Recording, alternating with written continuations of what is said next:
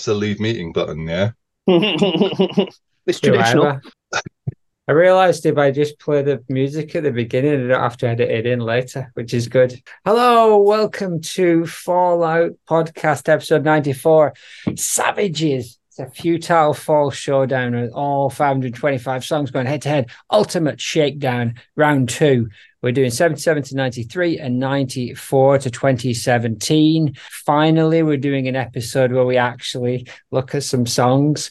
Thank you to the annotated F.A.L.L.O.U.T.P.O.D.C.A.S.T Reformation site, Now Track Record, Oh Brother, Puritans, Falling Five, and All Them What Fall. Tonight, we are going to be looking at Hit the North, Wrong Place, Right Time, and Disney's Dream Debase versus So What About It? And what about that fucking taxi you couldn't against my ex-classmates' kids? Joined as always by Pippington Willie Billy Rugby. How you doing, Pip? I'm okay. Can you hear me all right? Because it says my internet is under the table. Right. It's a safe place to keep it. Lord Sage Temple manacled to the city. How you doing? No more, for I have left the capital. Exactly. Very good. Pemberton and hit the north in one fell swoop. The mid north, yeah. Pemberton S. Walker, Esquire, with a dog, with a wolf. Only the one. And it's not in a bag, and I'm not having sex with it. Not yet. Now while the lights are on. Tiny Marky, Tim Twatwa, etc. Is he with us? He has produced copious notes. All right, and I am Void O'Shaughnessy, and Patreon chip-ins from Leon Jumble Sale, Michael E., but not from Max W, because he's in the room. Hello, Max. How are you doing? Hello. I'm very happy to be here. Thank you. Very good. Nice to have you on this side of the divide. You know, you can, these lads don't think, start off with a controversial question. These lads don't think people on Twitter should even, on Patreon, should even be able to vote or give any opinions because they want to hold the power. All the power. Yeah, well, let's see how it goes. I mean, obviously, I don't think I'm going to be able to compete with the likes of Damo Suzuki and what have you, but... Whatever, it doesn't matter. They're old now. We don't even listen to old episodes. This is the new thing. But Max, tell us a bit about your fall journey, if you don't mind. Yeah, I actually heard the Fall like in the early 80s on a compilation tape that a mate of my mum's had given her. It was Psycho Mafia, and I kind of liked it, but I didn't follow it up or anything. And then when I was 15 or 16, I was going through a period of just randomly borrowing records from the library, and I borrowed This Nation's Saving Grace and just fell in love with it, basically, and then just became completely obsessed with the Fall. And sort of have been ever since, really. About sort of 10 years ago, I did this Facebook group for like a Fall immersion. That's the Fallen Album a Day one. Yeah. And it was like super active at that time. But then once we finished the immersion, I sort of didn't really bother with it anymore. But funnily enough, you posting these podcasts into it, I think has kind of revitalized it a bit. So thanks for doing that. That's good. And you cleaned up all the Jesus messages. And Yeah. I was like, when I first posted it, it was wall-to-wall messages about prayer groups and the Savior of my soul. And I'm like, I don't think we need that. So that's good. Yeah. Then we get back to business. Fantastic. Well, let us tarry no longer. So, Pip, we have 6 versions of Hit the North to listen to, but how about we listen to 3 now? I can play them if you want. I will listen bits of the first 3, then we'll listen to the other song it's up against, and then we'll come back to the other 3 later in the episode to kind of have a gander at. Is that all right? You want me to play them, or are you? Yes. That's it. I've seen behind the curtain now. Yeah. You've done it. Do it. It's just Wizard of Oz, isn't it? Yeah. There we go.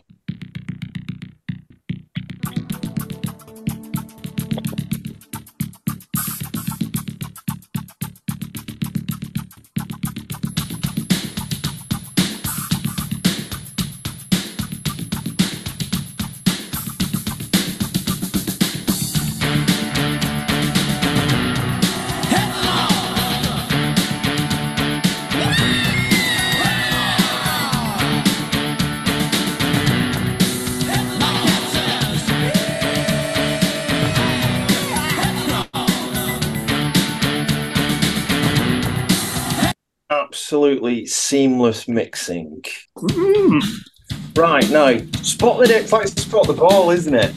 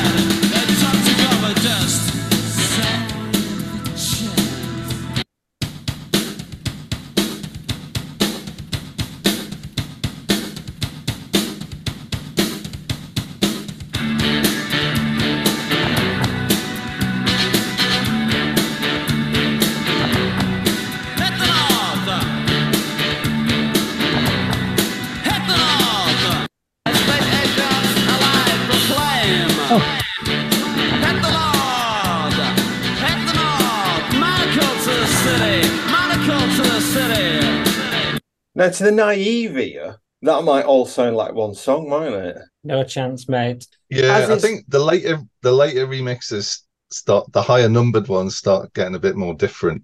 Oh yeah, indeed. I think I've analysed all of them in detail. Number 2, slightly more guitars. Number 3, pretty much the same as number 1, stripped back a bit. But then 4, 5, and 6, they warm up. But Pip, as is customary, tell me what you think of Hit the North and those 3 different versions of it. The 3 immensely different versions, 1, 2, 3. Well, they're different parts, actually, aren't they? So I guess technically they're not remixes.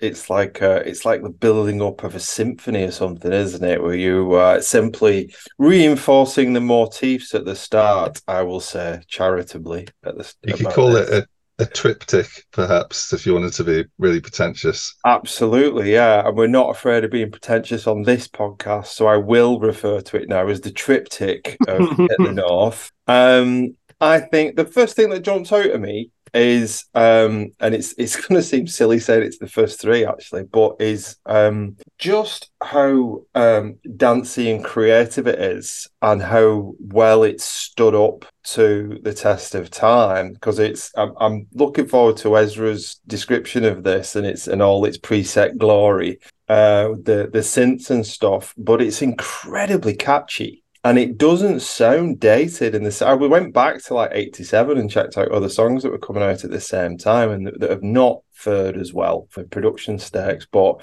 I really think Hit the North is quite interesting. Probably Marcia Scofield's best track for me, really, I think, in terms of the F.A.L.L.O.U.T.P.O.D.C.A.S.T. And the only other thing that I would say about the first 3 is that I'd never noticed before the line at the start about his cat. Which amused me immensely, but I have to say I disagree with all the annotated fall debate about EEC. As Northerners here who are quite familiar with that phrase, I don't think that tracks, but it's a great tune, and I love the sing-along ability of it all. Oh, indeed. Leon's popped in and he said the commercial zenith, especially the mimed Roxy appearance where Mez does a twirl. Mez once said he used to see Sean Ryder and the other Mondays at the front of gigs, and here you can hear the passing of the next gen to Mank music, even get a God's Cop reference, which the Mondays picked up on.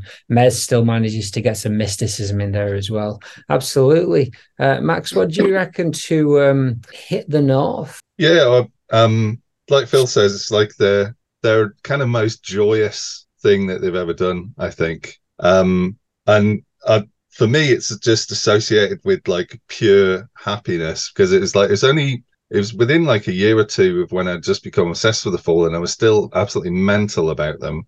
And then my favorite band like releases this incredible like pop song that like my mates actually like as well. And they'd go to like indie discos and everyone's shouting Hit the North and stuff. And I just felt just really, really happy. Just it's like, oh, my favorite band's done this amazing thing. And that's what I think about listening to it now, really. It's just it's like a pure happiness vibe for me.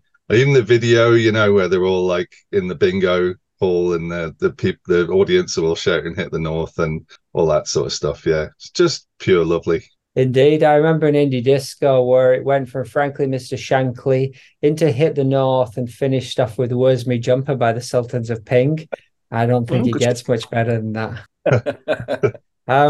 Ezra, what do you make to HTN? Well, yeah, I mean, it's fucking fantastic. Like, it's interesting because, I guess the first few times I listened to this track pre-podcast, I always kind of not exactly wrote it off, but I was just like, oh, it's a nice little kind of poppy, what's the word? Like a poppy folly of the band. It is what it is, but it's not up there with some of the hard-hitting brilliance of whatever other stuff it was that I liked at the time. But listening to it again and again, and then listening to it all 6 parts of it, you really get into the depth of it, and it's fantastic. There's so much going on there, and all of it I really like. I just wish that they'd timed the amount of time it took to like drive from Prestwich to London, or rather from London to Prestwich, and then done enough Hit the North parts to completely fill the car trip. And yeah, that sounds like a great project for this podcast. Actually, I love that idea. Well, it's such a fantastic track, and it's so nicely put together. And the thing that I like about the parts is they do bring up other elements which you may not have kind of glocked on quite at first. And of course, the 4, 5, and 6, they've got like the kind of techno-ish, maybe more house version, and then there's the kind of Public Enemy influenced version, all of which I liked. And one thing that I'm interested in is, so what was the release format? Was this all just released in like, would they all have fit on a 12-inch? I'm guessing I guess they would have fit on a 12-inch, 3 to a side. Or were they really, was it multiple releases? Because the interesting thing, and, a bit is made of this, that like Smith and probably the rest of the group all felt like this was going to be a mega hit. And it seems like it kind of was a mega hit. It just depends what your metrics are, because it stayed in the charts for a very long time. Can't remember the exact number of weeks. It didn't get high. I think it was at 50 or something, 52 maybe, in the charts, but it was there for quite a few weeks.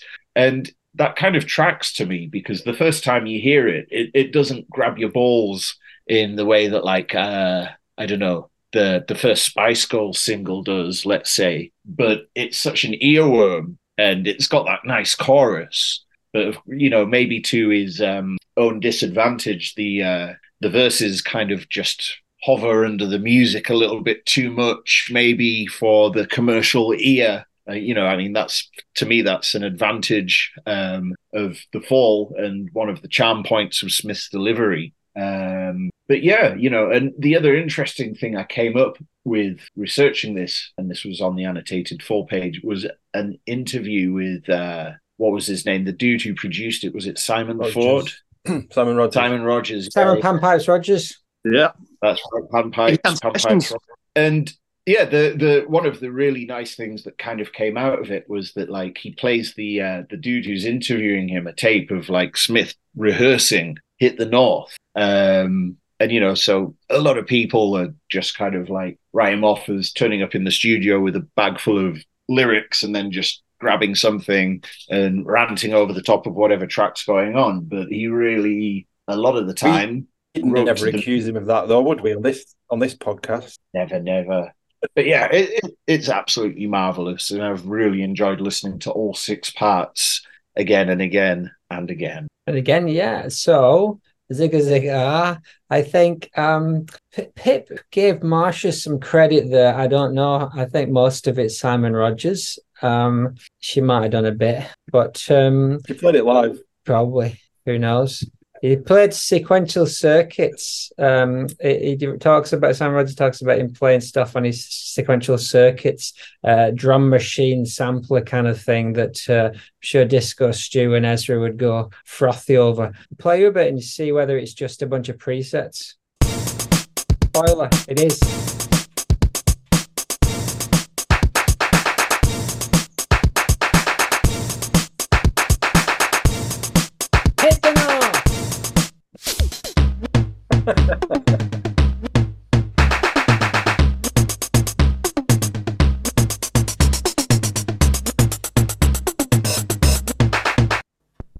Changing the cartridge.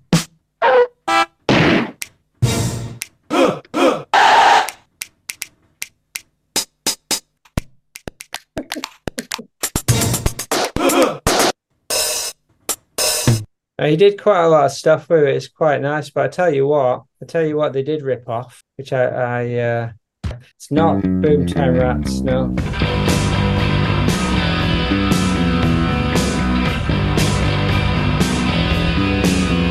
Oh, yeah.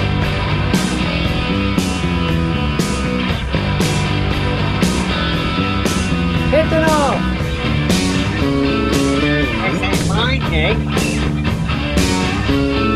Anyway, that's the minute, man. That was a little bit of debuting. What's the whilst you're on this though? What's the Selfish Giant tune that Simon Rogers ripped? Gentle Giant, but I think he just Gentle Giant. I think he just took a couple of sounds from it. I don't think it's a recognizable sample, so don't know if it counts. So I don't know if we know what song it is, but I think he so just it's not like he took that do do do do do do do. No, I wondered whether that was what he'd taken. But I love Gentle Giant. I'm not convinced about that. You know, I mean, there must be like so many songs out there where you play one note 6 times and then you play another note 3 times.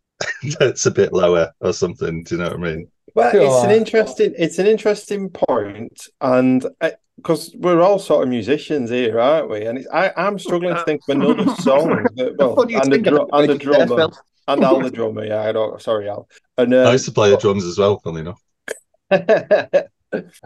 We've got loads of drummer jokes then. Yeah, what do you call somebody who hangs around with the musicians? The drummer. Exactly. Hey.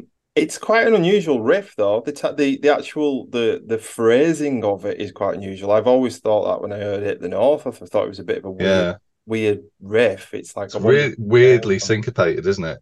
It is, yeah. So it's because it's not complicated. It's just a bit odd, isn't it? The emphasis on it. Yeah, I mean that's one of the great things about it is that even though it is like this magic pop song, it's still really weird as well. Do you know what I mean? Absolutely, yeah. I think that's one of the reasons it's got so much shelf life as well, isn't it? Is that strangely kind of lurchy riff. Yeah, it's interesting what you said about the not dating, because obviously the sounds are very cheesy and vintage, but they've dated well in that sense that it's almost a timeless sound. And some of there's little bits of those remixes that do feel like 90s dance hits, but the fact that he was able to take the elements, and there's so much on that. When the reason why those 6 remixes are still fairly full is because the original one is just packed. It is really, really dense. There's no space at all. But unlike certain songs we'll get to later, it doesn't become just a mush, like a mid-range kind of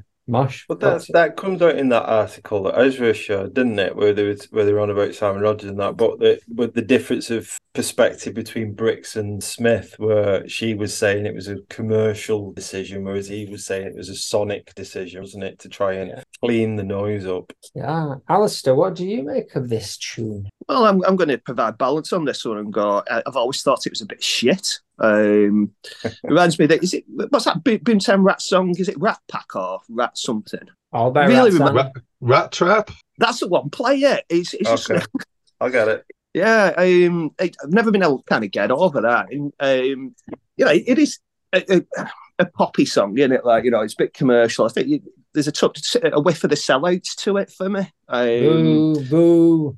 And it's a nice sort of jolly tune and everything. You can sing along to it, but it's no Fantastic Life, is it? That is a proper up there. Yeah, this is brilliant. I'm having a great time kind of song. Where this just sounds like a bunch of presets, like a bit of a fucking bad stockhead kind of Waterman attempt. He was mates with Pete Waterman, wasn't he? He is, yeah. Mm. Go on, then let's have a list to Rat Trap.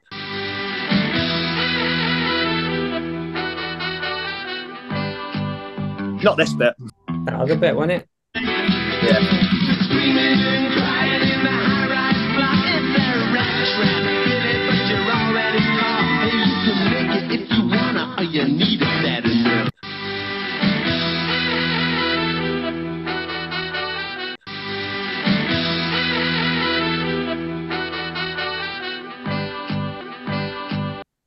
God, it's awful, isn't it? Thinks he's Mick Jagger, doesn't he, that lad? Give us your No, money. Well, if it weren't for him, we'd have got our demo played on XFM, you know. Bastard. Yeah, For the best, really, wasn't it? To be quite honest. probably. Yeah. But Hit the North, though, getting back to that, Frank's version's better than it, you know. It in, like, is. 1987, I was just thinking, like, LPs that I got from 87, and I'm not at all, like, but Bluey Porch Treatments by Melvins. The wider context, is that what you want to talk about here? Well, I'm broadening the horizon of it, yeah. Quite right, too. Yeah. And Slayer were putting out stuff like Rain in Blood, 87. Is that 87? Yeah. I did not know that. Yeah. And the Joshua Tree. Now we're talking. Yeah, Listen, we haven't done this. We haven't done this for a while, and we're just spiraling out of control. Let's fucking get this shit back together. What does Tim? What does Tim? Fucking U2. What does Tim think about Hit the North in one word or less? So he's put. Oh no, not that stuff. He's arguing. What? It's made. You say it's made up by the Romans? Flavians, apparently. Oh, that's wrong one. So Right, here we go. Hit the North. Accessible Fall at their finest. It's hook-filled and entertaining to listen to on a surface level, but without compromising on anything. And the depth of layering and the interplay of the vocal track with everything else is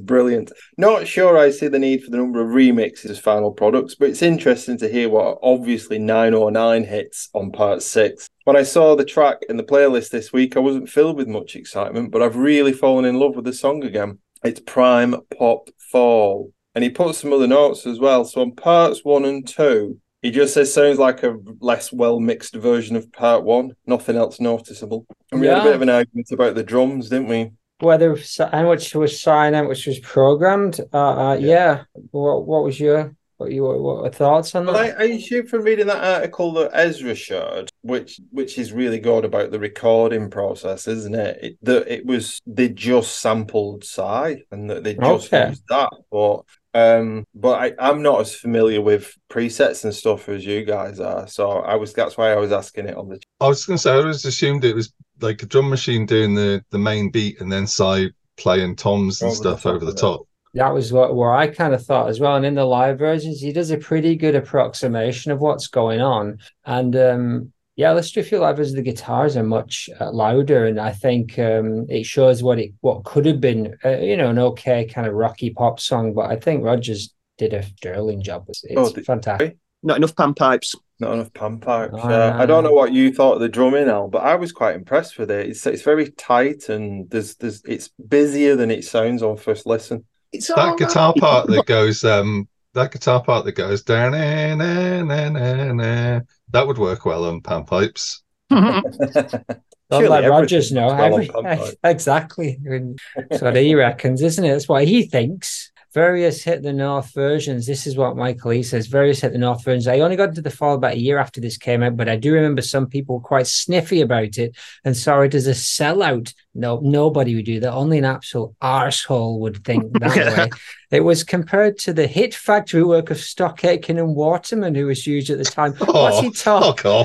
Michael E says the part 1 is the only one that I would intentionally listen to. Alistair, have you been peeking at these notes? You know what? Because you don't believe me. I believe you. Completely believe you. But I'm sticking by what I said. Well, mind you, he's not saying it's like Stock Aitken Waterman. He's saying that other people. That's what I mean. But Alistair is, and he's the arsehole I'm referring to. Jumping over here.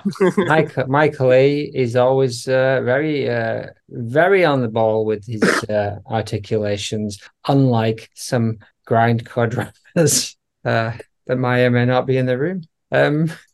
No, I'm sorry, Alistair. Your opinions are great and valid, and what does Tim think? I already told you. Why don't we have a listen? Should we listen to the rest of them? Yeah, listen to the rest of them if you don't mind. Oh, to answer Ezra's question before as well, I had a look at the release history, and it's only parts 1 and 3, I think, on the first single, and then the other parts come out on a remixes 12-inch. So I think the 7-inch had 1 and 2, the 12-inch had 1 and 3. And then there's a remix one that has 4 and 5 on, and I don't know if 6 ever came out. Gotta catch them all. Yeah, you got that. That is a classic. That's the kind of stuff that infuriates Disco Stew, isn't it? This, yeah.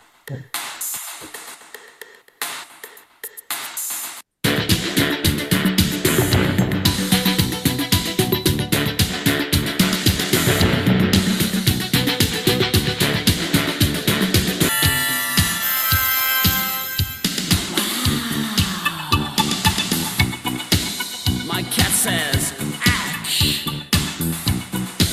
There you go. At the north. At the north. Would you credit if town and county names exist like Bradford? Computers infest the hotels. Cops do nowhere to catch criminals. They're not too bad. I think, what the hell? They talk to God because we're just savages.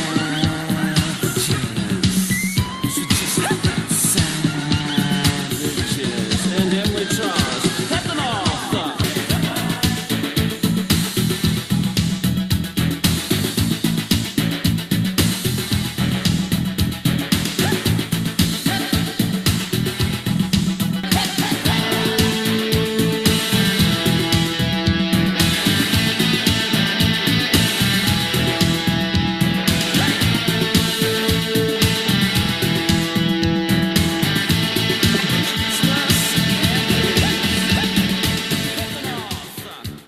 Guitar sounds very familiar. There's beautiful. I actually think 5 might be my favorite one. It's obviously the original. I think is stunning, but 5 minimal synth and all those telephone noises. What it reminds me of is that New Order's music kind of really changed when they went clubbing in like New York or Detroit or somewhere and listened to club music, which was like really, really minimal compared to the sort of high energy stuff that everyone was listening to in the UK, which is like really dense and irritating.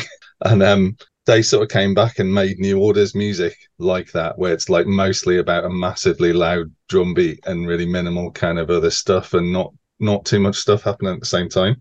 And that's what the version 5 kind of sounds like to me, similar kind of concept. I think so, colder and more minimal, and it doesn't really stray into techno territory really, or the kind of housey stuff too much. But it's sweet and it shows. And my feeling is that all of this stuff is already in the mix on one, and he just basically did 5 other mixes of all the stuff that was already in, which is amazing that there's so much good stuff in. How about this, Al? Why I was giving you a hard time. What about the line here where he says, what does he say? Cops can't catch criminals, but what the heck? They're not too bad. They talk to God. And the person James Anderson again. Yeah. Do you know where he was born? Yeah, just around the corner from me. Exactly. His sister used to see her quite often. Right. Just because she lived right near a fruit and veg shop. I know. And up near St. Matthew's Church, right? Aye, the law is rooted in righteousness and Christian principle. I have no difficulty about enforcing it, nor do I have a conscience about it. He died last year. Yeah, what's the name of the you're talking about the God's cop bloke, right? Yeah. What's his name again? James Anderson. Yeah. James Anderson, right. He was the chief constable of Greater Manchester, 76 to 1991, and he was a Wigan lad, born and raised, went to Wigan Grammar School. That's how we raise him. This way. Right. Me and the chief got slowly stoned. What about, let's have a listen to Right Place, Wrong Time off Curious Orange. Did I think just so I could throw my 2 penny in about the other remixes? Yeah. I think it gets a little bit yellow in places. Kraftwerk Junior. Bit of Kraftwerk going on. Little bit Kraftwerk like. I wrote that down. A bit of. Do you remember Casey and his brother on Uncle Muscles Hour? Tim and Eric. It's where message started to sound like that on them remixes. Well, it's all good. Do you remember that Goldie Looking Chain song as well? I Am a Robot. Oh, I fucking love that. I am as robots. I am a robot. Have you got 10 fags? Not the best song, but a classic. Best Welsh rappers ever. Right place, wrong time. Aye. Oh, he's doing it. He's doing that thing. How did that get in there? See, this is wrong place, right time. Totally different. Yes.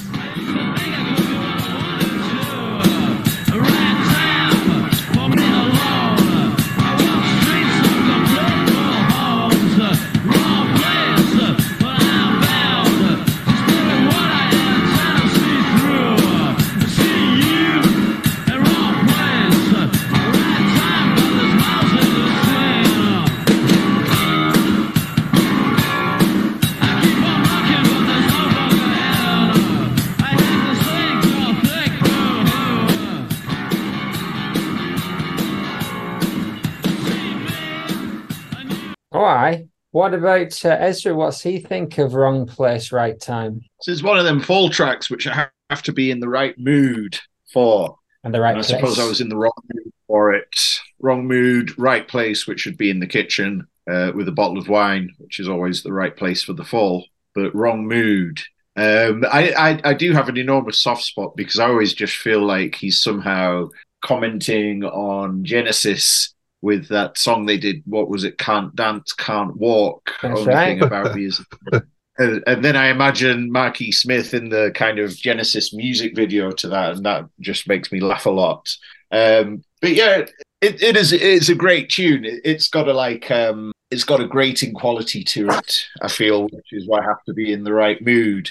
And I'm sure that was entirely intentional. I really love the way that the band are now so tight that like they just sync perfectly with his vocals on this track.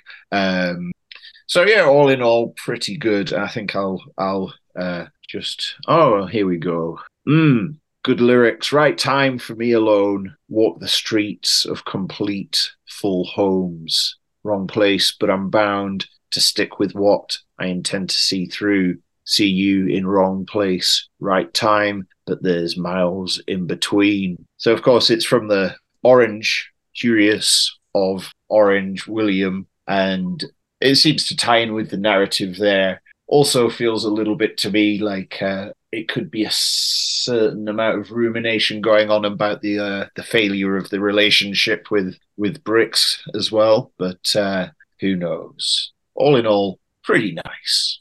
All in all, yeah, it is. It's not bad at all. I love the riff at pummeling, but the novelty of him singing the tune of the riff wears off pretty quickly for me.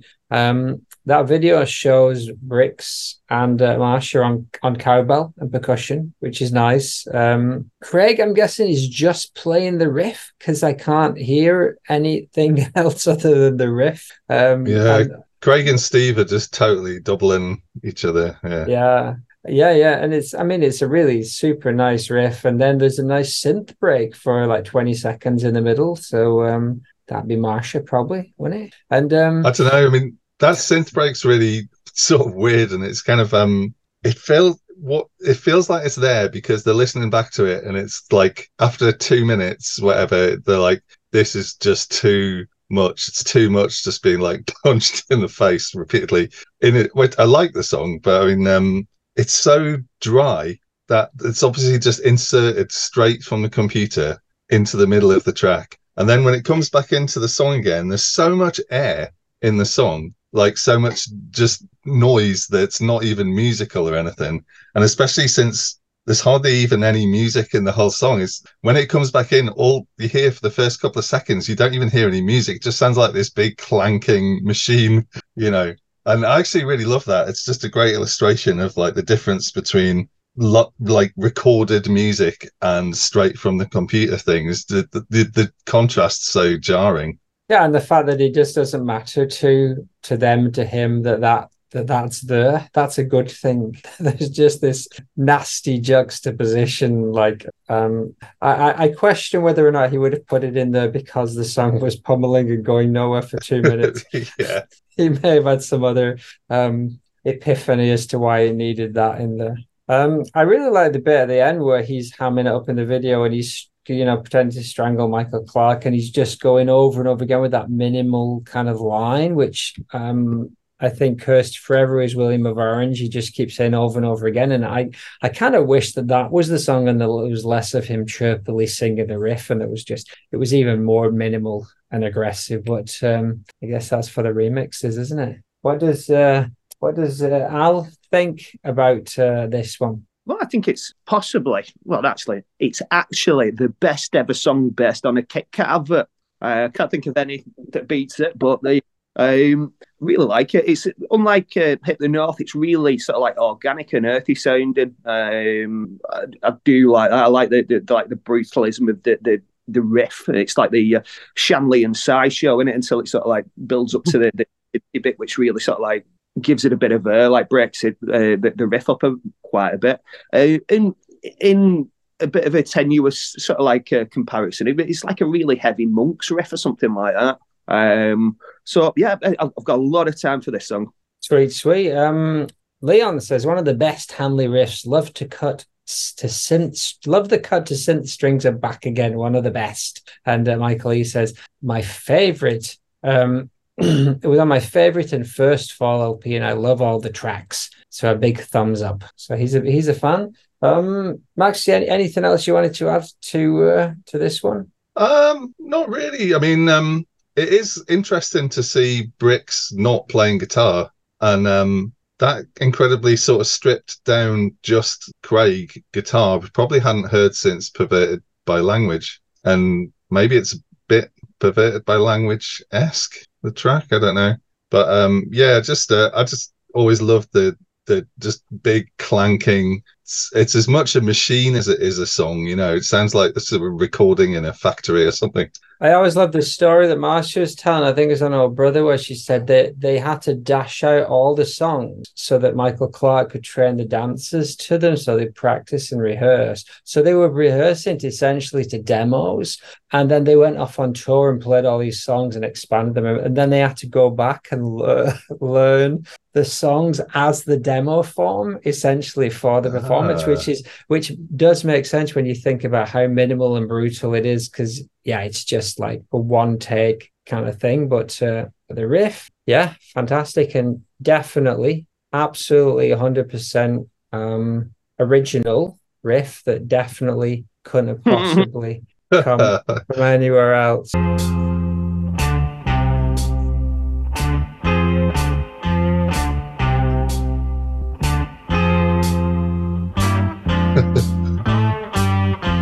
Bit tenuous, that one, isn't it? That's a Creedence Clearwater thing.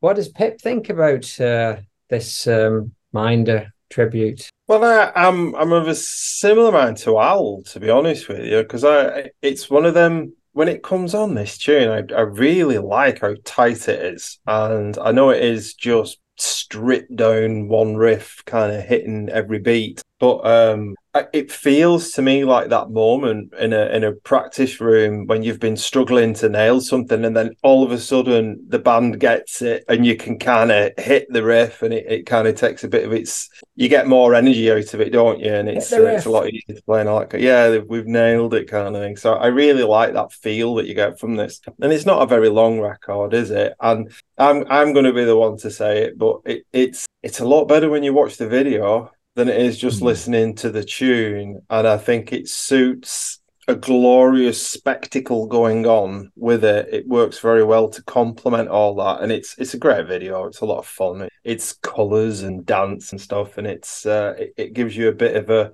taste of perhaps of what that whole experience was like. Indeed. A glorious revolution, some might say. Glorious revolution, indeed. So I really, really like it for that. So I think it does what it sets out to do, because it's a ballet. It's a piece of ballet music, isn't it? It's like sort of talking about a movie, but just talking about the dialogue. You're kind of missing half of it, aren't you? But on the strength of just the tune itself, I'm again probably with everybody else. It's not going to be. I'm probably going to lean towards Hit the North, I think. Yeah, you'd be surprised. Not everyone. But I keep on knocking, but there's no bugger in. Right time, and Britain is mine. Hat day on way, and all peasants will know Orange. I can't wait to taste Anthrax turf again. Big Ren, homage, Orange, cursed forever is William of Orange. Who chopped his dad's head off, Phil? Come on, you're a historian.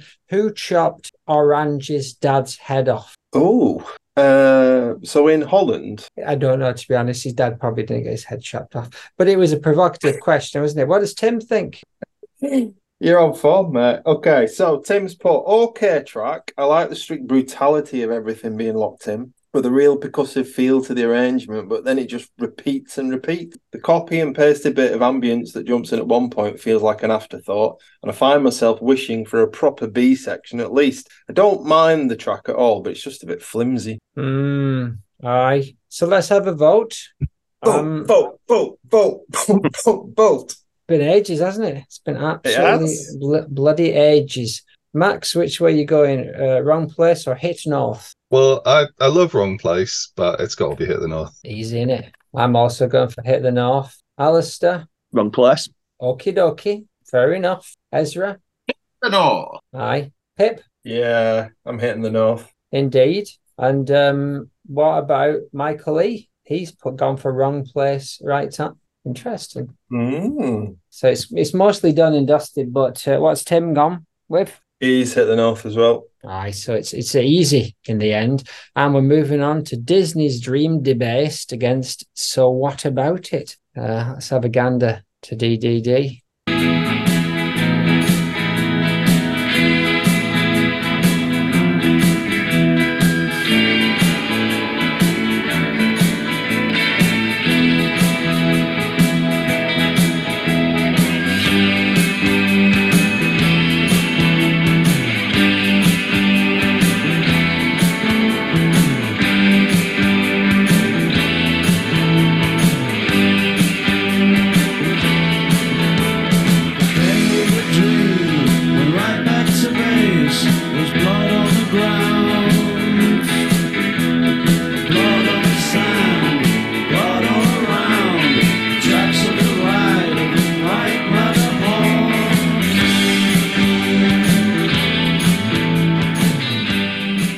Very nice indeed. Alistair, what do you think of Disney's Dream Debased? Well, I'd say that this is definitely my favourite song about somebody being killed on a fairground ride. But it's a really nice pop tune, isn't it? It's a very Kinksy, kind of like Ray Davies feel to it. Nice production. Love the sound of the guitars, like nice sort of chiming kind of thing going on with some of it. Brilliant song. I'll leave it at that. Right. Yeah. Succinct. But what does Tim think? So he's put surf fall at their finest. Brix's melancholy gestures create this sort of static feeling field, which everything else gently bounces off. This is a real low-key heavy hitter for me, and I love the arrangement and the way the instrument voices shift and change throughout. Like the pokey and honky, slightly distorted guitar line that pops up, and Brix's occasional backing box. The bass line is superb too, but when out, Hanley's bass line's perfect. Great track.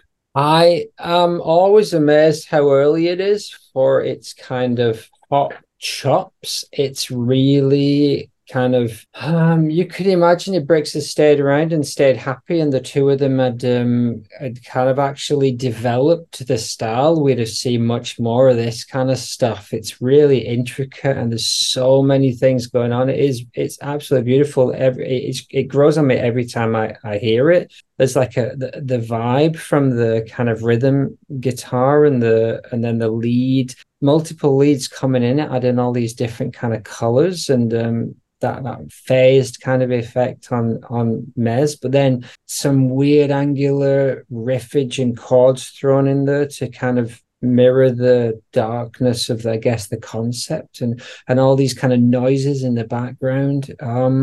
It's absolutely beautiful. Love it. I think, and not even starting to really to get into the kind of the concept of the weird ass concept of the song and it being based on reality. Was blood on the ground and blood on the sand, and the people did mill to those adrenaline rails, and everything stopped. The nurses climbed up, and our faces pale. There was no doubt at all, no two ways about it. It was the day that Disney's dream was debased. I saw a mouse who flapped my wife. The evil had given in the mouth of the ride, in fond dreams, anthem to creator of all that had stopped. Oof. Heavy, heavy stuff, innit? Max, what do you reckon to Disney's dream? Yeah, absolutely incredible. I mean, the subject of it, I've never really had much stock in the whole sort of precog thing with Mez, but this incident, especially since it was all corroborated by Bricks, where, I'm sure you're all aware of the story, but Mark basically had a premonition of something awful happening and shit his pants, not literally, but on this ride, and was like terrified and stuff, and then said it was evil, and then half an hour later somebody was decapitated on it. And this is all corroborated by Bricks, which is great because you never really know whether to believe Mark with this sort of thing. But it's definitely the best precog incident by far. But yeah, musically, I'm glad you mentioned like that you'd wished Mark and Bricks had kind of developed that songwriting partnership more, because this feels like the music is mostly Bricks and obviously the lyrics are Mark, and that when it works, it works so well. And I would just wish there was kind of more stuff like that in that period when Bricks was in the band. I love this song. I started playing piano during lockdown, and this was the first song that I played on piano, and it's just bashing chords out. That's all I ever do on piano. I don't play it properly, but yeah, it's just a magical mix of that sunny, ethereal, kind of reverb-soaked California kind of happiness, but also with the kind of sinister undertone, like you mentioned, there's some kind of discordant parts and that bass part that goes dee-dee-dee-dee-dee like that. And it's just enough to kind of put the menace in it as well. And I really wish there was more Mark and Bricks songs, really.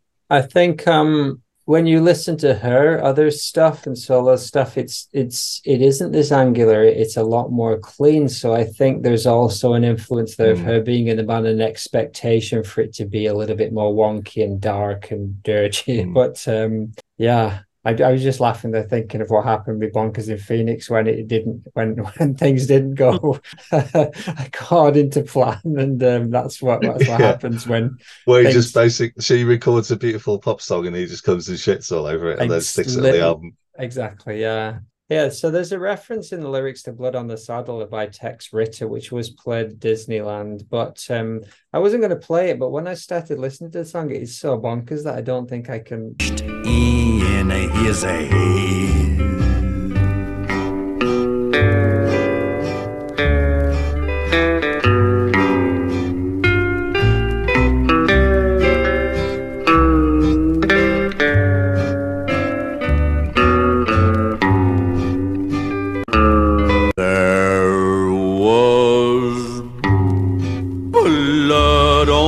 Sand and blood all around, and a great big puddle of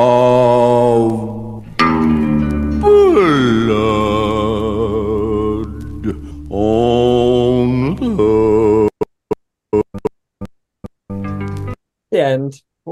Oh Lord, that was like something off Ween's second album or something. It was this horrible, like everything's out of tune, and Oh yeah, that's weird. It's so weird. It was so weird. I was like, I've heard a few tunes with the guitarist doing that kind of thing, because it's the playing the key, isn't it, on the end of the neck that they're getting that twangy sound. It's like a poor man's tremolo or when something. twang goes wrong. Yeah, but it never sounds good. It never sounds good. What do you think, Pip, to this one? Yeah, I got mildly obsessed with this tune this week myself. and spent a bit of time like thinking about the music really, and it really, the chord change really reminded me of a Lennon kind of that descending root note, isn't it? That he popularized. And then I think the angular bit, because when I was curious as to who had the writing credits on it, and Shanley's got a credit on it, hasn't he? And I think it comes from the bass, that interacting with the chord change that she's got, and it works so well. I love this. Reminds me a bit of Craigness. It's a similar vibe, isn't it? This kind of wonky. The other band that it always reminds me of is Blur. I think Blur can do this kind of stuff as well, and do it quite well, or they used to be able to anyway. And it's a really nice place that they visit during this period, isn't it? And you can hear them trying to do similar things on some of the later records with the last lineup with the band, and they never get it this beautiful. And it's because Brix isn't in there. It's all down to her voice and her style of guitar playing, and I think the vibe that she had with the band and with Mark in particular, and the type of stuff, and the lyrics that you read then, I mean, that's giving Dylan Thomas a run for his money, isn't it? Do you know what I mean? It's like, they're really, really good. And it is a weird story around it all, which just adds to the whole kind of mystique of the band and stuff. But just the song in its own right is a slice of musicians getting each other, top form, everybody doing their bit, a touch of competition between everybody, so everybody's showing off, and it just landing really right on the record. So yeah, this is a great one. It's a really great show. Sweet. Leon says, love it, beautiful and tragic with a lush gothic sound. Sonic Youth and R.E.M. were surely listening. And Michael E says, a great bit of indie guitar pop, and I think it is very Brix, ends the LP on a high. What does Ezra think over there in the Japanese Alps? Absolutely, yeah. I think The Wonderful and Frightening World of the Fall is definitely one of the most exciting Fall records. And the thing that makes it so exciting is that it was the first flush of their reincarnation, up until that point, been playing a very different kind of music. And yeah, so the whole album is really fantastic to me. And like Phil was saying, the parallel with Craigness is one that I also picked up on. If memory's serving me correct, it might not be, but they're both on one side each, right? So yeah, they're next to each other. Last two songs on the album. Oh, next to each other, right? Mm-hmm. Yeah. Well, nonetheless, yeah, that also works. And it's, as your other fella said, I'm pretty sure a lot of people were listening because, you've got that nice kind of melodic business going up at the front, and then you've got these little kind of pools of feedback and dissonances in the background. It feels to me like a kind of indie pop motherlode, I'm not sure if it was done that much before then, but for sure afterwards, a lot of bands kind of ran with what they were doing here. And so, yeah, it's an impeccable track. Sweet. And I've got a feeling Tim is going to love it too. What does he think? Yeah, so he's put... he's already told you, but I was going to ask Al. I don't think he has. He has. Yeah. I thought you went to Tim first, didn't you? No, he hasn't. I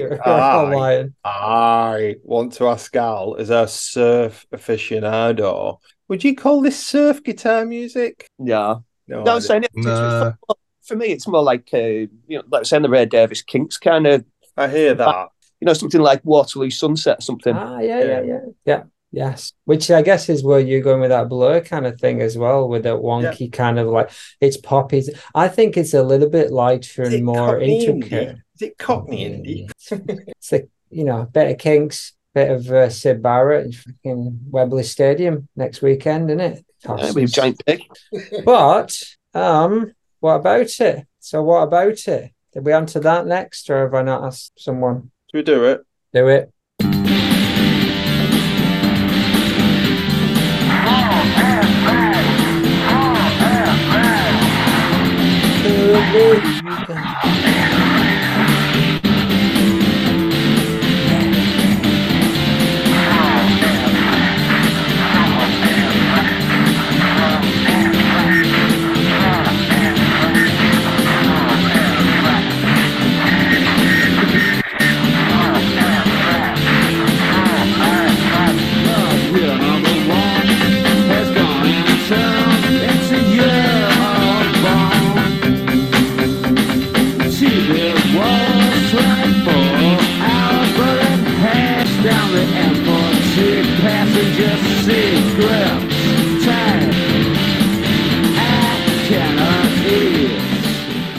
Question me melon, man.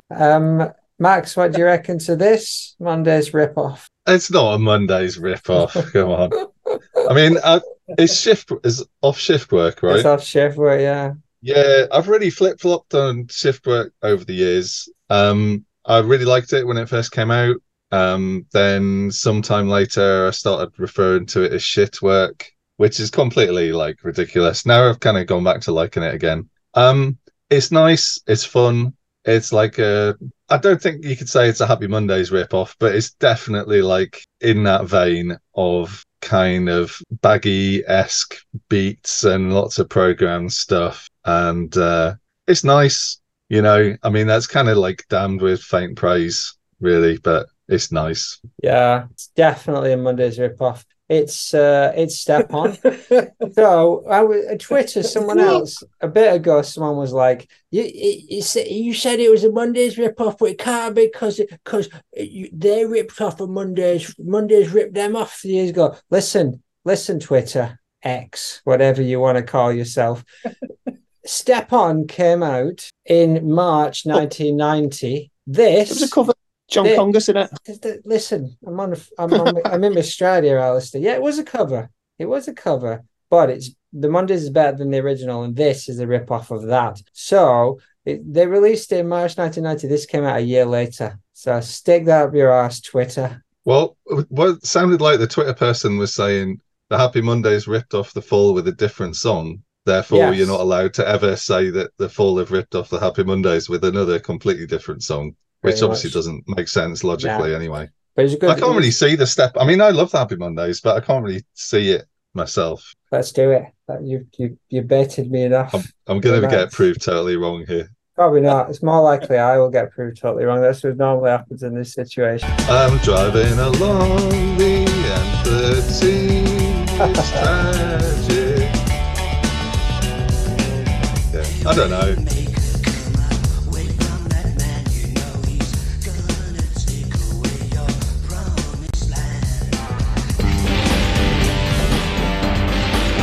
You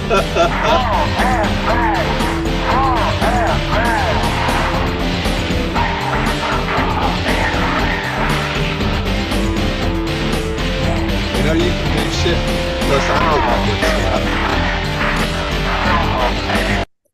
Inclusive. Well, I'm here. The seamless beat matching that you'd obviously laboured over for hours before the show. You heard him play guitar. Yeah, let's have a listen to the remix while we're here.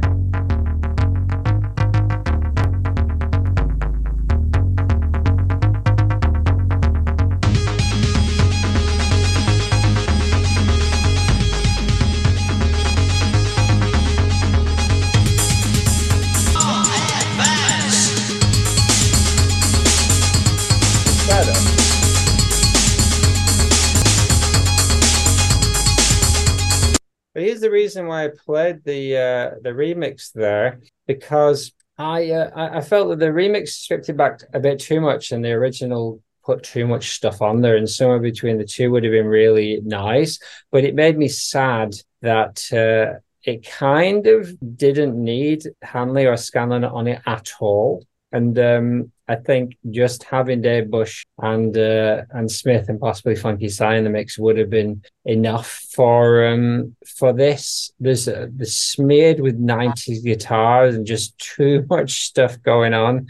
Some nice feedback squeals and not really a lot going on in terms of melody. I always enjoy it when it's on, but I'm not seeking it out at other times. Ezra, what do you think of this mucky dirge? I'm a big fan of it. Really like it. I was thinking I might even vote for it tonight against Disney's Dream Debased. Typical. Shiftwork was always an album that I expected to hate. And then having, become acquainted with it track by track and then listening through it beginning to end, I've discovered I really like it. I think it's really, really fun. I think it's a very nice album. And I think this is maybe not my favorite on the album, but it's definitely up there. I love the kind of vocal effect he's got going there, where it sounds like the inside of his gob's been scoured with sandpaper. I love the way that he does a Tommy Cooper impression and then goes, "And that's magic." There's just something really nice and upbeat about the whole thing. Like I feel like, yeah, I do agree with you, Brendan. I feel like they could have taken maybe one layer of sound out, and I feel like the problem with Shift Work in general was that they really needed to turn the fucking bass up to get away with this kind of ravery angle that they were going for, because I never feel any bass in these records, and that's, it's what I want, it's what I need in that, and that's a big shame. But all in all, I think this is an absolute champion track. Sweet. Leon says, electric northern funk, positive and light-hearted despite the circumstances in the world, as much of a state of the fall mindset track as before the moon falls 12 years earlier, bold claim. MES could say, I'll stick with a gang of one here and it would work. Mentions Moth City in the remix. Is this a Manchester where everyone is flocking to the lights? Very good. Good indeed. And Michael E. works pretty well as an opener to a fairly tame fall LP, but is not something I feel strongly about. What about you, Pip? Strong feelings? Yeah. I mean, I was going to ask Ezra. This is starting to sound like your favourite period. These sort of more electronic albums. You're all Dave Bush. Dave Bush. I wouldn't say it's my favourite period. I would say I just like it because I expected it to be really crap, and I've been very, very pleasantly proved otherwise. And to me, it's an interesting period, and the least explored up until the point. So, but by default, it becomes my favourite at the moment. Probably won't be forever. I like that. I think it's a courageous decision. I applaud it. I'm not so sure about this one though. I don't think the guitar riff's good enough. I think that's what lets it down. And maybe you're right, Brett. Maybe they're trying to ape something that they're not entirely comfortable with at the time, and that's why it sounds a little bit too throwaway, the riff, because it's like one of them things you do in the rehearsal room, isn't it? And then you play it about 10 or 20 times, and then it'd be like, yeah, but it needs something else. You need to do something else with it. You can't just keep doing that over and over again. And it just feels a little bit boring to me. So I was looking against the Happy Mondays though. It's certainly better than anything off Uncle Dysfunctional. I don't know.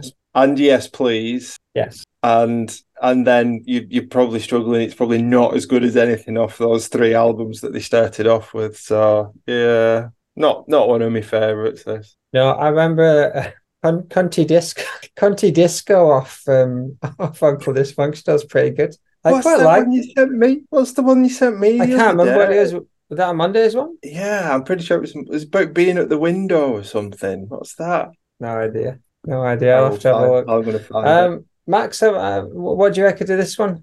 I've asked you. I can't remember. I'm losing my mind at this point. Yeah, I've gone already. I've asked everyone. Al, I've not asked you yet. What do you think of this? What about it? Oh yeah, very good. Yeah, Bad New Order. I put so like it does kind of sound like bad sort of like factory stuff from about 1990 when they were going for just signing any band from Manchester and thinking that they were going to be the next big thing. But yeah, Shift Work, but all the Fontana stuff apart from Extricate, I think is cack. I just don't like it. And I remember at the time, like when it all came out, and really sort of being disappointed and sort of like losing enthusiasm for the band. When you was hearing so much good stuff going around, and you was just like, they're just trying too hard to be commercial. Because they're on a major, and like the production's awful. It's just like really muddy. Not keen on the guitar sound at all, and never been dead keen on the synths really. Have I? I mean, apologies to Dave Bush. He did a wonderful job, but it's not the kind of stuff that I like. So yeah, I'm not going to be voted for this one. But going back to the Step On thing, that was actually recorded for a compilation for Elektra Records, like for an anniversary thing, and it was all like covers of stuff that was on Elektra. So that was John Congus, and they heard it and they're like, "Fuck that, we're keeping it. We're having this one," and give them a different song. Yeah, it's a top-notch tune, absolutely, and they did a great version of it. And then this song's a bit like it, and that was good. What about Tim? What does he think of this? Right, it's for More pop fall, and I really like this one too, but unlike Hit the North, it feels like it's pandering a little bit to popular taste. That said, I like the way it swaggers and the riffs are infectious, and the guitar echoing mez is a nice touch. Fun pop. Fun pop, fair enough. Shall we take a vote, or is it not that time? Yeah, let's take a vote. All right, let's take a vote. Which way you going, Pip? I cannot vote against Disney Dream the Best. Oh, you'd be a fool, wouldn't you? Michael E's gone with Disney as well. Smart choice, as am I. Max, which way are you going? Yeah, Disney as well. Fair enough. Ezra? I'll be the fool for today, and I'll vote for whatever that other track was called. Exactly. That says it all, really, doesn't it? What about you, Forgotten Alistair? it already. Exactly. Yeah, I'll go with a snuff song. Fair enough. Disney. It all wins. So next up is what about that taxi? And so let me play this if you don't mind, Phil. All right. To say to you by way of introductory remarks, stand in that fucking corner. Stand over there, right out of your fucking entrails. Just for the best, because I'm going to need all of my fucking energy to fucking rip all of your bodies to bits with my bare hands.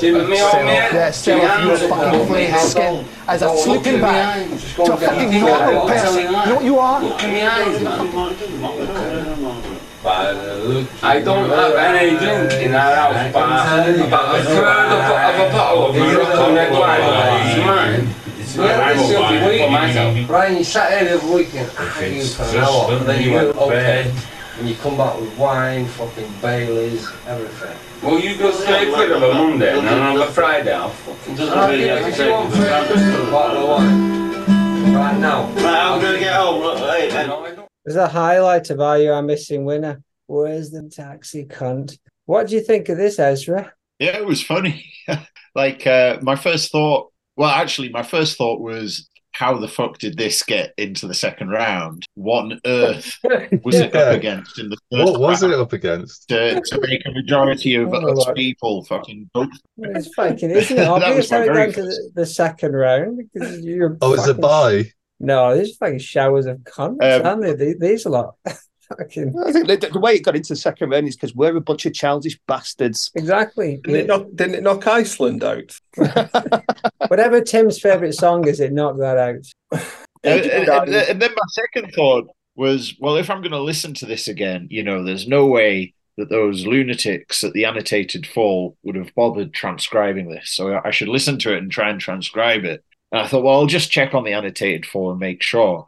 And sure enough, they did fucking transcribe it. So it's on the Annotated Fall in all its glory. And then my third thought was, well, I suppose it's kind of precog, because I don't think field recording was really hitting the avant-garde in the way that it would around the time that this was released.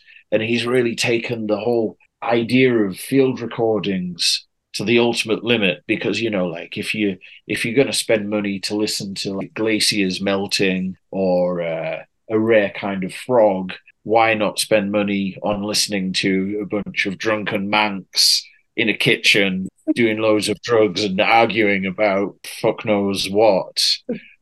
Because they're all of equal artistic merit. I believe one could maybe argue. I will read some of the lyrics while we're here. Look at me eyes, man. I don't have any drink in the house, about a third of a bottle of wine. Mine had this the other week, Brian sat here the other week, and you come back with wine, fucking Baileys, everything. You, Monday, Friday, walk, bottle of wine, right now. Brilliant. And there's lots of numbers as well. 789 all the 5, 789 all the 5, 789 16 88 789 all the 5s, which is a Marky Smith motif, of course. I know you needing it when you wake up shaking. You got I drink to get into it, not to get out of it. You got it's a different group, Leslie. You fucking Brian, you're not even lighting it. Give it here, you can't behave yourself fucking last night, for the simple reason we're not on tour until next Monday. That's it, Brian. Past that. Now get your head down. It's full of tobacco. The end. Love the Rebecca, isn't it? It's essentially the wasteland, The wasted land. It's funny actually, this listening to this again earlier this week, because I don't think I've listened to it since I first got "Are You Are Missing Winner." It sent me down a rabbit hole of like best sort of recorded band arguments, and there's a great Iron Maiden one off one of their early albums. I can't remember. I think with all these, they're just arguing about the stupidest thing possible, but they're all just really pissed off with each other because they've been in the studio and they're all frazzled and that.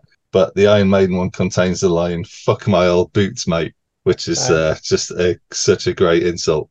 And there's the Trogs tapes as well, where they'll all just like arguing about what they're supposed to do, next in the studio.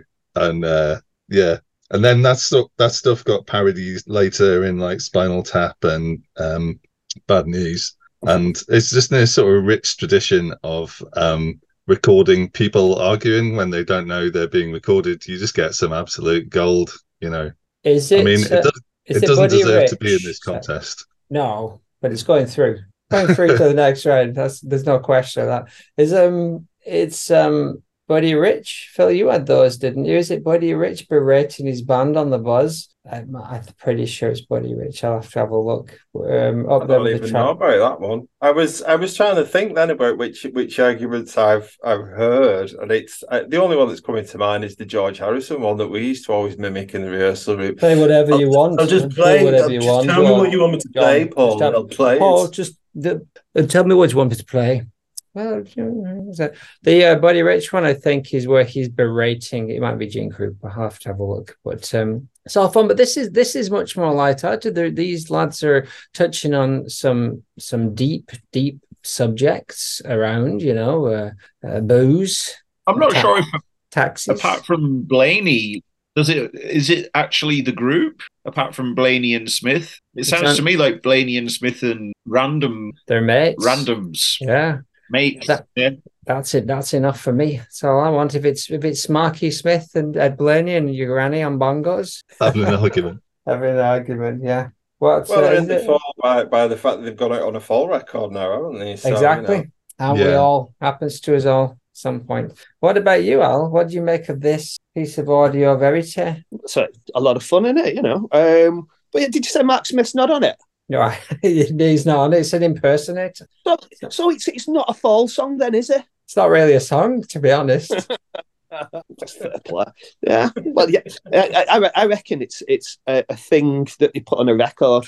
It's not the worst. It is not the worst thing on Are You Are Missing Winner. Brendan, maybe you could beat match it over the top of a Happy Mondays song. It is a rip-off, isn't it? It's, the Mondays did that on their previous album. It does sound like it could come from Monday's recording session as well. Yeah. What does Tim think? Go mad, is it? I'll wait. I've got all day, mate. What does Tim think? What is going on with Mark's tongue in Phil's avatar? Lizard people in it.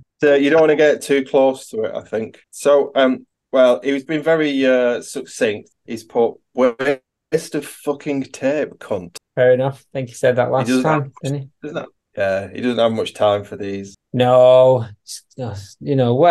he's too busy investigating whether the Romans invented Jesus, isn't he?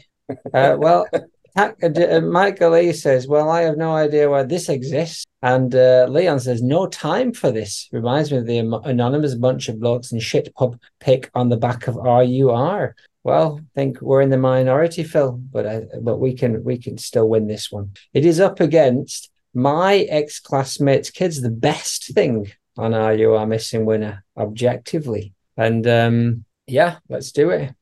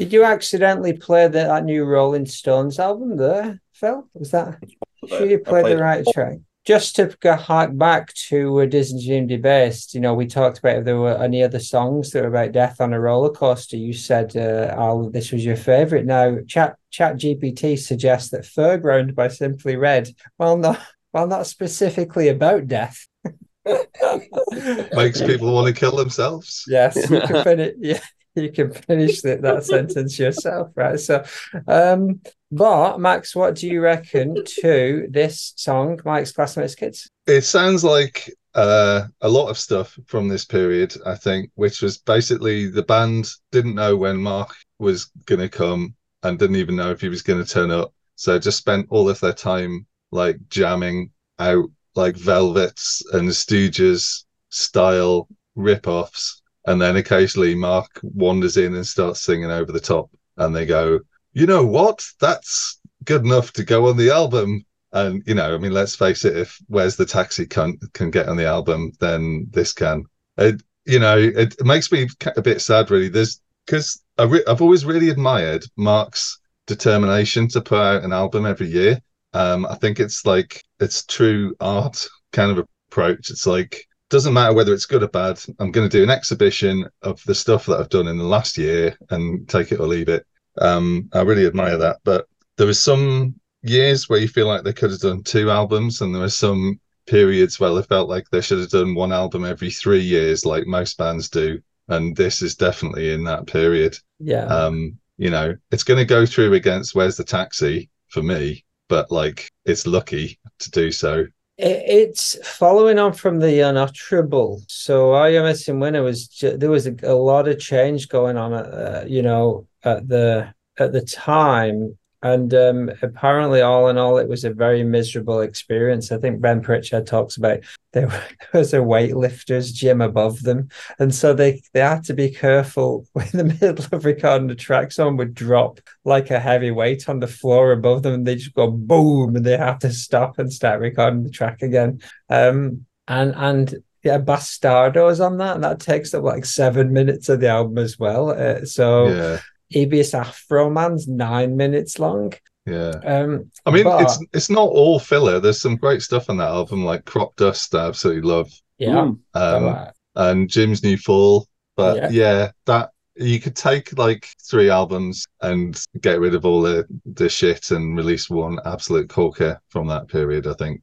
Yeah, possibly. But I think this is a really sweet tune. It's often compared to Sister Ray or Velvets, or especially Roadrunner by the Modern Lovers. Might have a list to that in a minute because it's a classic. But cry for them 5 days per week. I cry for me 3 days a week. Politburo Sucker, Smells Like Twigs. I just think the fact it's so fall that the guitars that should have been like Sonic's gnarly, burning your face off, undistorted and buried in the mix.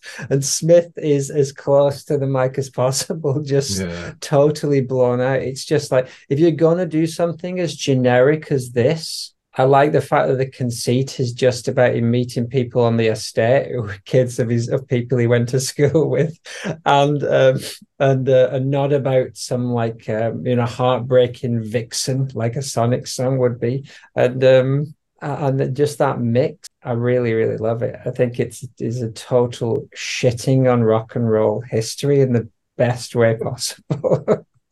What do you reckon, Pep?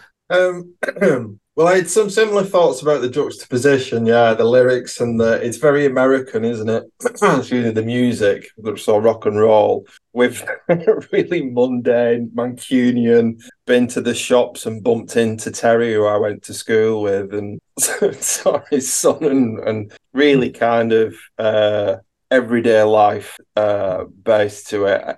I really like the sound on this. It is a shit album, but I really like the sound on it, and I know it's probably more accident than deliberate, but I guess I like the just the art brute of it. I guess it feels like a tape recording, doesn't it? It feels like something that you probably shouldn't have hold of because of the quality is so poor, but because of that, it almost adds a little bit extra to it. And I quite like his performance in it because it's honest. It wasn't a particularly happy period for him personally or the band collectively, and you can kind of hear that in his voice. The dentures slipping around, and he's slurring and all that kind of thing. And it's he probably has had too much whiskey, and he probably should have gone home an hour ago. And I quite like that about it because I think we were talking about true art before, and that to me is true art. That's the artist kind of laying himself bare, isn't it, about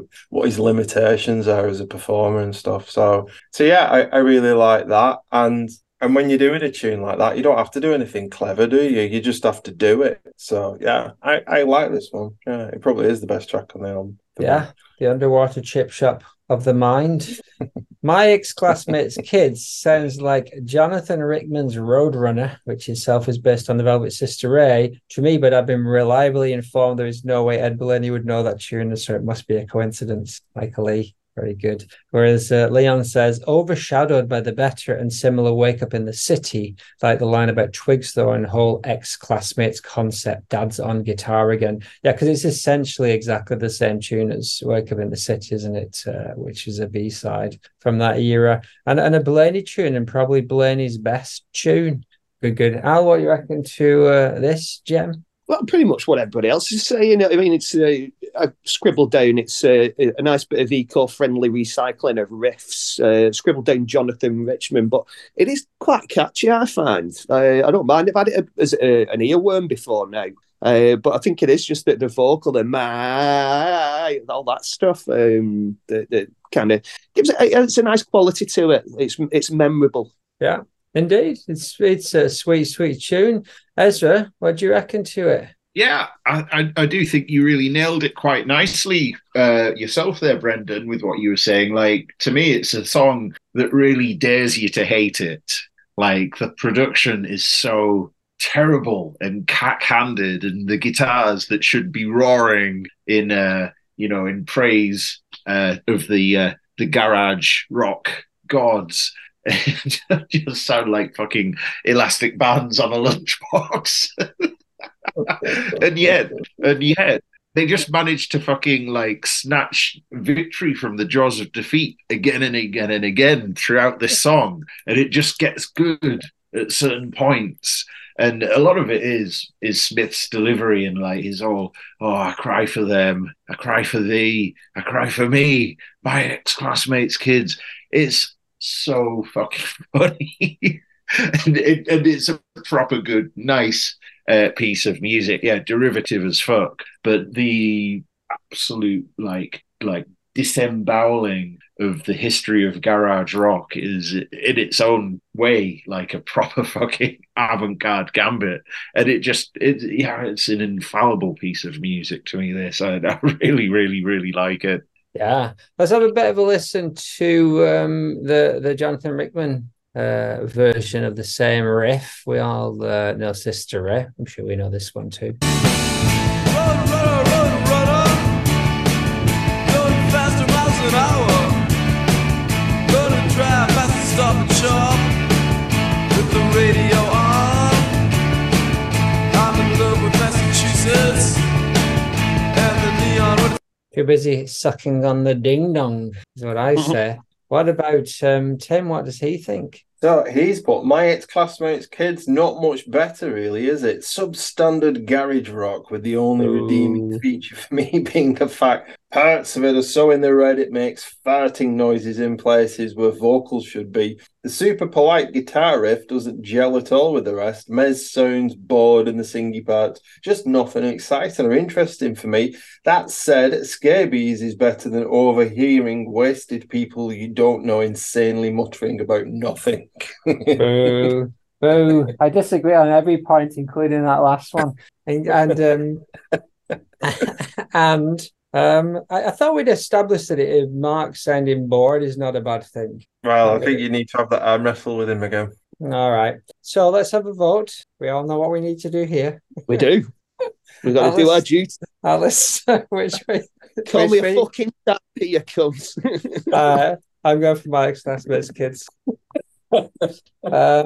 Max, which way are you going? Yeah, everyone's comments about my ex-classmates have kind of made me feel like I've been a bit unjust to it. I'm gonna go back and give it a few more listens, I think. But yeah, I mean, I'm definitely keeping classmates over a drunken argument anyway. Aye, indeed.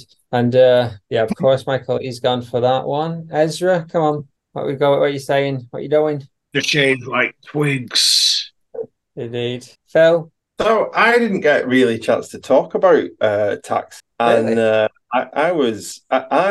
I'm quite a big fan of this. Of all the skits and all the records, this is the one that I quite like, and I could see it working on a artistic way as well as a kind of funny way as a skit as well. So I'm a little bit torn on these two. So I might have to go for Taxi actually. Yay. Indeed. So you're asking what it put out, and it put out Calendar, which is the one that's off Levitate, B-side Levitate, done by Badly Drawn Boy, which is, I really like that tune. And is that why it went out? Pretty much why it went out. But it's a super nice tune. But everyone was saying it's just like House of the Rising Sun or whatever. It was like but you know, but then again, everyone's praising this Sister Ray ripoff. But you know what? Can't win them all, can you? But at the end of the day, justice is served. So wrong place, right time goes through. So what about it? And what about the fucking Taxi? No, they all go out. They go out. Yeah, it was. Oh, it was hit the North, Disney's Dream Debased, and my ex-classmates' kids. And once again, it's the same ones we would have chosen if we'd not even listened to them or had a conversation about it. So what another fucking waste of time this was. But thanks for dropping it back. It was enjoyable for us. Yeah, thanks very much for having me. Yeah, you're welcome back anytime. You know, we'll give it a few months, and if you want to come back, you're very welcome. Yeah, definitely. All righty. So see you all. We're back on next week, another regular episode, and take care. Go and play the song to see us out. Bye, everyone. See you. Bye. Yeah.